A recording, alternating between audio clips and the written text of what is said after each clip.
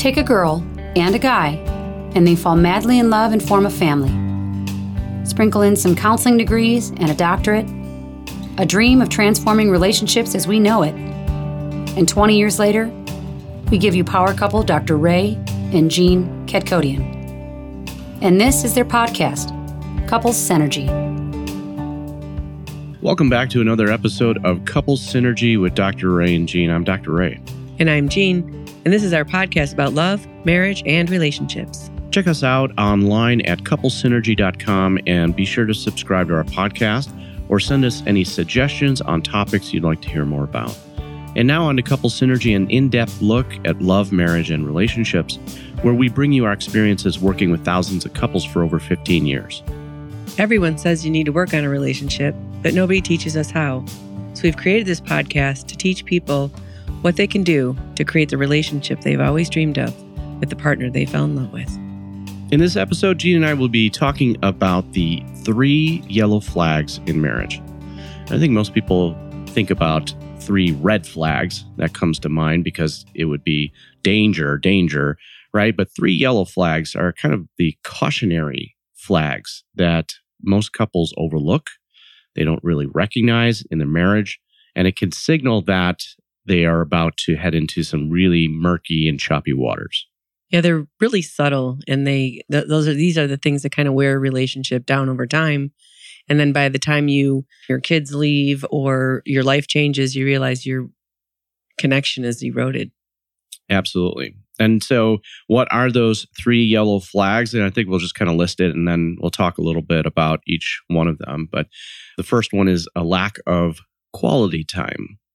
And the second is not sleeping in the same bed. And the third is not having a common vision. So if we go to the first one, quality time, one of the most important things for a human being is attention. You know, it's the number one commodity that we have. You can always get more money, you can get lots of other things, but you can only give so much attention in a 24-hour period. And when you look at what people are actually giving their attention to, it's typically not their partner, especially once they have kids and they socialize and they're so busy in life. Well, just look on social media and people are seeking out attention in many different ways, many negative ways, right? But one of the things that we should probably do is define quality time, because I think people have kind of a connotation in their head of what that is. But the way we define it is it's time spent alone together without any screens. So no TV. Or other people. Or other people, right? So it's alone together as a couple without any screens. So no phones, no TV, no movies, right? Some couples think that it's quality time to sit together and watch TV, but... And not talking about logistics. Right. Or doing things that are logistical, like going to the grocery store and right.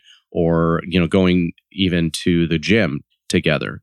You're often not interacting when you are doing these types of activities. And that's really what we're talking about is quality time. It's interacting together, just the two of you.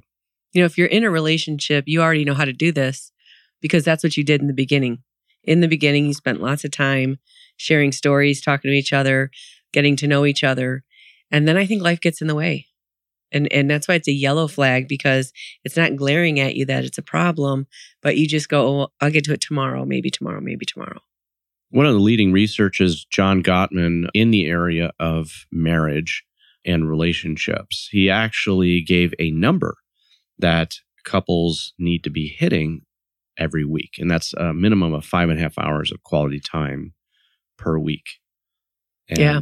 Right. And we see this as a huge problem. Most of the couples we work with say like maybe one, if they're even doing that. Yeah, they maybe say that, well, we try to do date night every now and then, but when we really dig deeper, that every now and then is like once every 6 months or so. One of the things that impacts that the most, I think, is that when couples aren't good at resolving conflict and then they get quality time together and they're not distracted and then they start a conversation and ultimately it leads to the things that they haven't fixed and they haven't resolved. And so it becomes uncomfortable. And they, instead of having fun together, they're fighting. And so that's one thing we would really recommend when you are looking at quality time is to not even talk about problems in your relationship, but just go out and have fun together and try new things. We're a big proponent of trying new things.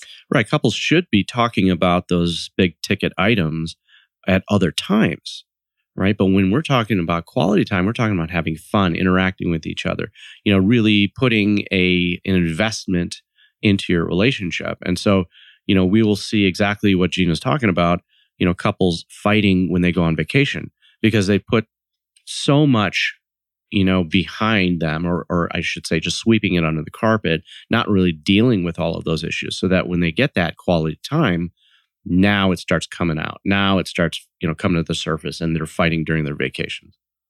Yeah, that was interesting. We podcasted a couple, Dan and Christine, and they lived a year apart while they were going to grad school, right? Or their internships. Internships, right. And they would say, it was so much pressure when they could get a weekend together and they were exhausted and burned out from their lives and they didn't have much to give to their relationship, even though they only saw each other several times during that year. And that's the same thing like going on vacation. All of a sudden you go from, hardly spending any time together to 24 hours a day with your partner. And it is a lot of pressure. And the expectation is that we're going to have fun. We're going to try to get in as much activities and time together that we can, and that it's going to be all positive. I remember when we started early in our relationship, we would go on vacation and we'd go through, all the stress of like getting ready and getting to the airport and checking into the hotel. And ultimately that night we always would get in a really big fight. Because there's just a lot of stress and pressure and having a great time. And then once we kind of blew off that steam, so to speak, we'd come back together and then have a good time. And I remember saying to you once, can we just skip that part? Can we just skip the fighting and just go to having a good time? And I think we're much better at it now. Well, yeah. Relaxing a little bit, before the flight, having a cocktail and just kind of, kicking back and just allowing it to happen. That has really helped. If you go to our Facebook page, is it On the Trail with Dr. Ray and Jean? Is that the name of it? Right. You can get a lot of suggestions about different things you can do because that's something we love to do. We love to try new things. And when you try new things, you interact differently as a couple. And so you won't bring all that baggage with you. You'll kind of change it up. Like we just went axe throwing. That was really cool. That was fun. That was a lot of fun. Yeah. But we do have a Facebook page called Couple Synergy with Dr. Ray and Jean. And there we do talk about date nights and we actually, kind of show some of our escapades as well. Speaking of date nights and trying new things like axe throwing, I think that is a very important thing for couples to do as well within their relationship is not do the same mundane activities. Go to the same restaurant, right. Eat the same food. Over and over doing the same thing. It might be something you both enjoy, but it creates a rut and it is not that nuance that couples need, with that quality time. And just to be clear, when we say axe throwing, we don't mean at each other. It's actually a sport that's kind of like bags or cornhole. Kind of like darts, but you're using an axe. It's very fun. Go try it. It's a new thing that's out there. So the second yellow flag. It is not sleeping in the same bed. And, you would think that this was a no-brainer, that if couples are not sleeping in the same bed, that there's a problem. But what we're talking about here are couples, maybe who are new parents and they have their kids that are sleeping in the bed with them. And it starts that way because they're little and they're scared of the dark, etc., or they have dogs that are in the bed with them as well. Maybe it starts by one of them snoring and keeping the other person up. I think when we first started doing this work, the couples that were together that had fallen into that category that we call parallel lives, right? Where they live in the same house, but there's not much interaction and they're both going about their own business. And they end up in separate beds for the snoring reason. But now we're seeing it with young couples that just have a baby. So it seems to be a different type of trend. I don't think that was as common as it is today. It just becomes kind of a normality within the relationship. And I don't know how many couples that we talk to where they go to bed at different times. Yep. Maybe one person stays up and watches TV. They have different shifts of work and that affects it too. But it goes to the point that the majority of the time that they sleep in a bed is alone. Right. And, it's a subtle thing, right? Because at a very basic level, human beings emit far infrared. Mm-hmm. And when we have high levels of that, we tend to be healthier and happier. When we have low levels of that, we tend to be more depressed, anxious, and suppresses our immune system. This is why people that have dogs live longer, because it's the same benefit. So it's really working in that subconscious part of us. It's not a big red flag. It's a really subtle thing. And when you're having that contact with your partner, it just makes you feel better in life. And it takes a toll over time. Yeah. That lack of physical proximity, with each other. Gary Brainerd, a psychologist in California, he taught us about the 4 most important times of the day for couples, which is very, very important. These are anchor points for couples where you are connecting. And when I say connecting, I'm not talking about communication. This is really a physical connection. Affection, right? The first time of the day, he says, is when you first wake up in the morning. And it doesn't really matter who wakes up first, but this is a moment in the day where couples should have a 4-minute embrace. And that is, it's non-sexual touch. It's intimacy in a way of connecting emotionally and physically without any, commitment, without any expectation as well. It's not sexual. Absolutely. Yeah. Right. So it's 4-minute embrace. Nothing needs to be said between the two of them. And the second time of the day is when the first person leaves the home. And so the first person leaving for work or whatnot would give a quick kiss or a hug just to say goodbye. Right. The third time of the day is when the two would reunite. So again, this would be a quick kiss or a hug, just kind of reuniting and saying hello. And then the fourth most important time of the day is when you go to bed. And it doesn't really matter if one person goes to bed before the other person, you would still tuck each other in. And this would be, again, a 4-minute embrace to just kind of close down the day. Yeah, you would think this would be obvious because we do it with our children, right? When they wake up, we go and hold them. We hold them before we put them back down, right? And we do it with our animals too, right? If you walk in the door, your dog's going to greet you. And if you ignore your dog, that dog's going to become anxious, probably pee on the floor or chew something up. And so we share that part of the brain with them.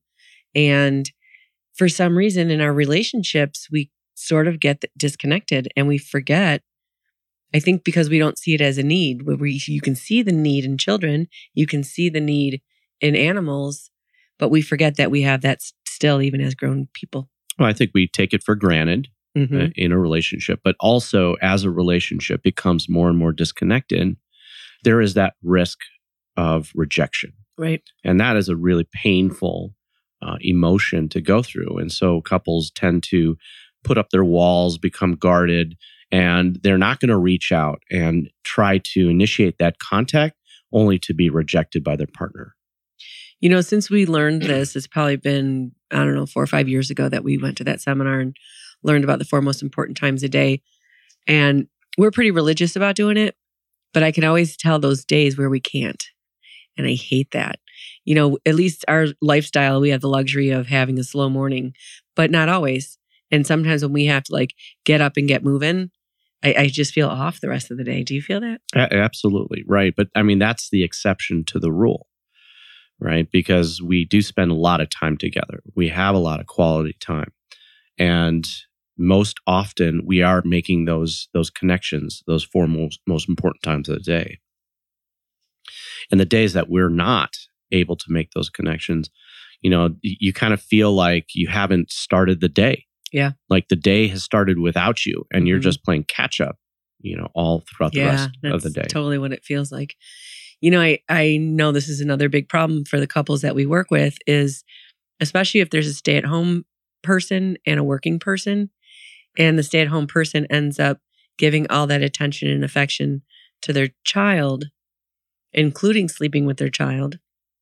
And when we're kind of suggest to them, to let your child be in their own bed so they can learn how to self-soothe and delay gratification and work on those other kind of life skills that the child needs to develop, the parent that's sleeping with the child goes, but I miss them. And so they're bonding with their child and not their partner. And that's sleeping in the same bed and having those 4 times of touch in a day. Those are bonding behaviors. And if we're not doing that, our bond with our partner is eroding. And I think it's something that subtly happens, and people aren't really aware of it. I mean, I think it's really hard when you become a new parent, to take some of those feelings that you have and, voice that to your partner who might be taking care of, the child. Parents shift, or I should say couples shift to becoming co-parents, and that becomes the primary relationship. And in many cases, it should be, right? Because the child needs and has needs. However, the relationship between the couple starts to suffer drastically because of that reason. It is a balancing act, but couples tend to take for granted their relationship, put it on the back burner, and focus all of their attention and energy towards the child. I think this is another more common thing that's happening. My parents had 9 kids and they always went on date nights. They were out all the time. They socialized a lot. They found babysitters and they made that happen. And today, we talk to people and they're like, and we ask them, when's the last time you've been on vacation? Just the 2 of you. And it's always before they had kids. Right. Every vacation is a family vacation. Yeah. I remember that one woman we were talking to, and it was their anniversary dinner. And she goes, well, the kids like lobster too. So we bring the kids with for our anniversary dinner. Right. And they just, and I think once you do that, it makes it very awkward and uncomfortable to spend quality time with your partner. And if you're not sleeping in the same bed already and you're not spending quality time together, where is the relationship? Right. I think people feel selfish, if they're going to spend that time together as a couple and not have the kids be part of that. I think daycare becomes an issue as well. And parents and couples who don't have that support, like family support that are able to, take care of their kids, that is a real problem. Yeah, I think it's worth making the effort to find a babysitter that you trust, right? And I think there's a lot of fear around leaving your kids at all, that someone's going to hurt them, or I'm not even exactly sure. But if you don't have that good support, there certainly are services out there and local kids and high school kids that, can help you out. And just make sure it's someone that you really trust. I think guilt also becomes an issue. Yeah. Especially if, maybe it was a difficult childbirth or the child is having, a difficult time. Mm-hmm. Parents can feel guilty about leaving their kids. And if both parents are working and they already feel like I've got my kid in daycare, I'm not going to come home and then get a babysitter. Right. So, I mean, all of these are factors that kind of play into why a couple would not sleep in the same bed together.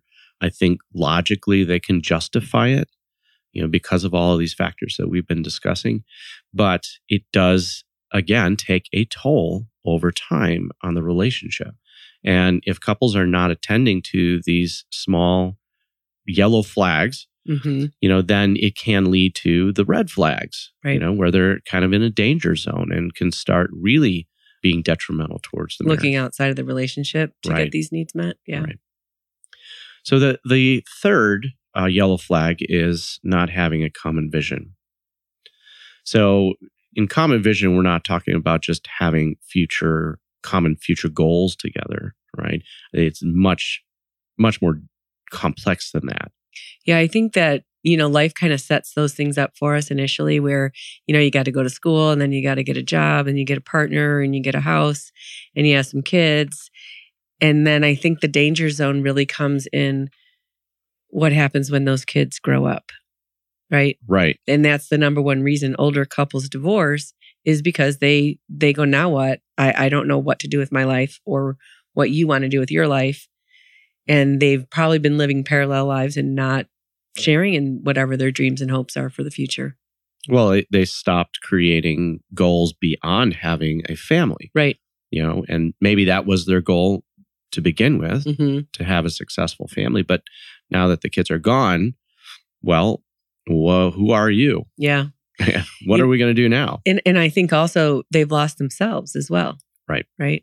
So we often ask couples to create a vision board, to, dream big about what you want your relationship to create. And they always come in with this really low level sort of like, I want my bills to be paid, and maybe I can go on vacation once a year or something like that. It's not like I want to go live in this dream place and I want to travel the world and I like these big lofty things. I want to learn how to whatever is out there that you can learn, because they've lost connection first with themselves. They have a very limited view Yeah. of what they want to create. Yeah. Or sometimes we'll have couples come in with their vision board and they have it separated. Like one side is his, and these are the things I want to, experience in life. I want to get this new golf club or whatever. And the other side is hers and what she wants to create in her life. And there is no combined us. There is no common vision for the us. Matthew Kelly, in his book called The 7 Levels of Intimacy, kind of talks about your relationship just like you would a business. In businesses, if they don't have a vision and they don't have a mission, they have no direction and they tend to fall apart. And they know that's really important. And so they spend time having meetings, weekly, monthly meetings, and reevaluating everything back to that original common vision. And he suggests that couples do the same thing. And I would really agree with that. Yeah, if you think about how much time you spend talking with your spouse about your relationship, where is it at? Where do you want to take it? What are some of the challenge areas you guys are facing? What are some of the steps necessary in order to get over those challenges? Not many couples do that. Right? Most often, they're just kind of throwing things at the wall and seeing what sticks and just trying to survive on a day-to-day basis. And if your company was run that way, it definitely would fall apart and not survive. Right.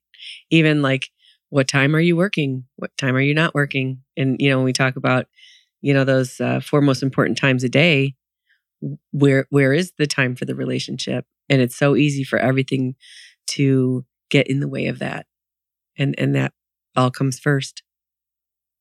We do an exercise with couples on the different facets of their relationship, right? The 7 facets that we've kind of identified. Those facets are career, parenting, finance, personal development, spirituality, intimacy, and friendship. And, these are really important categories within your relationship, different facets of it. Why don't you, if you're listening to this, grab a pen and Ray, could you repeat those and, write these down and then have that conversation with your partner? Yeah, that's a great idea. Career, parenting, finance, personal development, spirituality, intimacy, and friendship.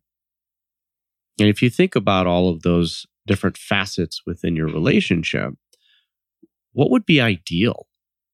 Like, what would you want to create? Like really, really want. Really, really want and create within your relationship within each of these 7 facets. Yeah, I think we get really stuck in life and we sort of just settle. And there was a study done on happiness. And they found that there's one quality that people that feel very happy have. And that quality is they take risks. Right. They don't go to the same restaurant and have the same meal that they always have, which would be satisfying. But they'll go to the Moroccan restaurant and have something very different. And even if the meal is horrible, it adds to their happiness because they've gone through a new experience. And if you're doing that with your partner, then you're really forming a good bond when you take risks together. Absolutely. And, this kind of ties in with the second yellow flag that we talked about, and that's that, time together. Well, actually, I'm talking about lack of quality time, right? Quality time. Yeah, right. Trying new things and, having that risk and going to a different restaurant and having new experiences together. So as a recap, if you are not spending 5.5 hours a week in quality time, and they don't have to be all at the same time, Nope. then you have a yellow flag. If you're not sleeping in the same bed with your partner, you've got a yellow flag. And if you lack a common vision, you hit the trifecta. Definitely a yellow flag. We want to wholeheartedly thank you for joining us today and listening to Couples Synergy. We hope that by listening to this episode, it was not only beneficial for your life, but also for your relationship. For all you listening, please subscribe to our podcast and leave a review. If you have any questions, comments, or topic suggestions, please email us at contact@couplesynergy.com. For more information about Couple Synergy and our programs such as Relationship 101, the Couples Weekend Intensive, and our premier program called Couple to Couple, look us up online at couplessynergy.com. Until next time, synergize your life, synergize your love. This episode is sponsored by the Lighthouse Emotional Wellness Center in Schaumburg, Illinois, offering the most comprehensive and effective family counseling program in the Midwest called Family Synergy Therapy. For more information on how we can help you and your family, look us up online at lighthouseemotionalwellness.com.